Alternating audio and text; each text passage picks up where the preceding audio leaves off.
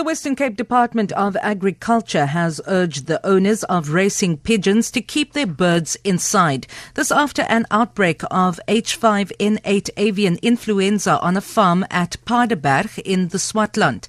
Cases of the Newcastle virus have also been detected among pigeons in the region. Both strains are believed to be transmitted by wild birds. The culling of 140,000 chickens have begun on the farm.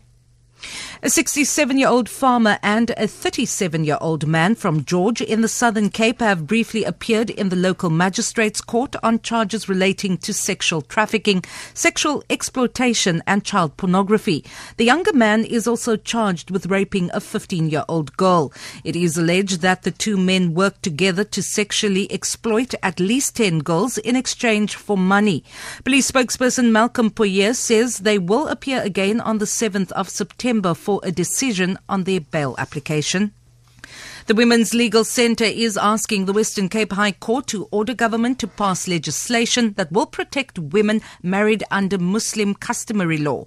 The WLC has argued before a full bench of judges that the majority of wives and children of this customary union are left destitute in cases of divorce.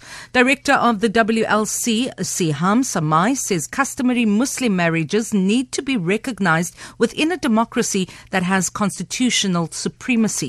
Muslim marriages is not recognized in South Africa. It is only recognized in certain instances in terms of certain acts which the Women Legal Centre brought over a period of time in terms of certain legislation that recognizes Muslim spouses as a spouse. We are requesting the state to bring in a legislative framework or statutory protection to recognize Muslim marriages.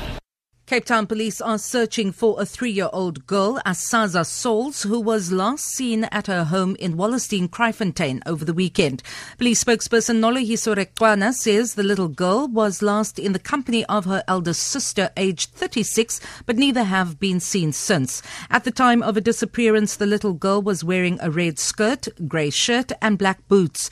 The police has urged anyone with information regarding the child's disappearance to contact authorities. 12 people have been displaced after a number of informal structures caught alight in Delft. The City of Cape Town's Fire and Rescue spokesperson Theo Lane says no fatalities or injuries were reported. The city's fire and rescue service responded to a Luli Street in the Delft area at about 2:20 this afternoon, where we had a total of 5 informal structures that were destroyed. The cause of the fire has not yet been established.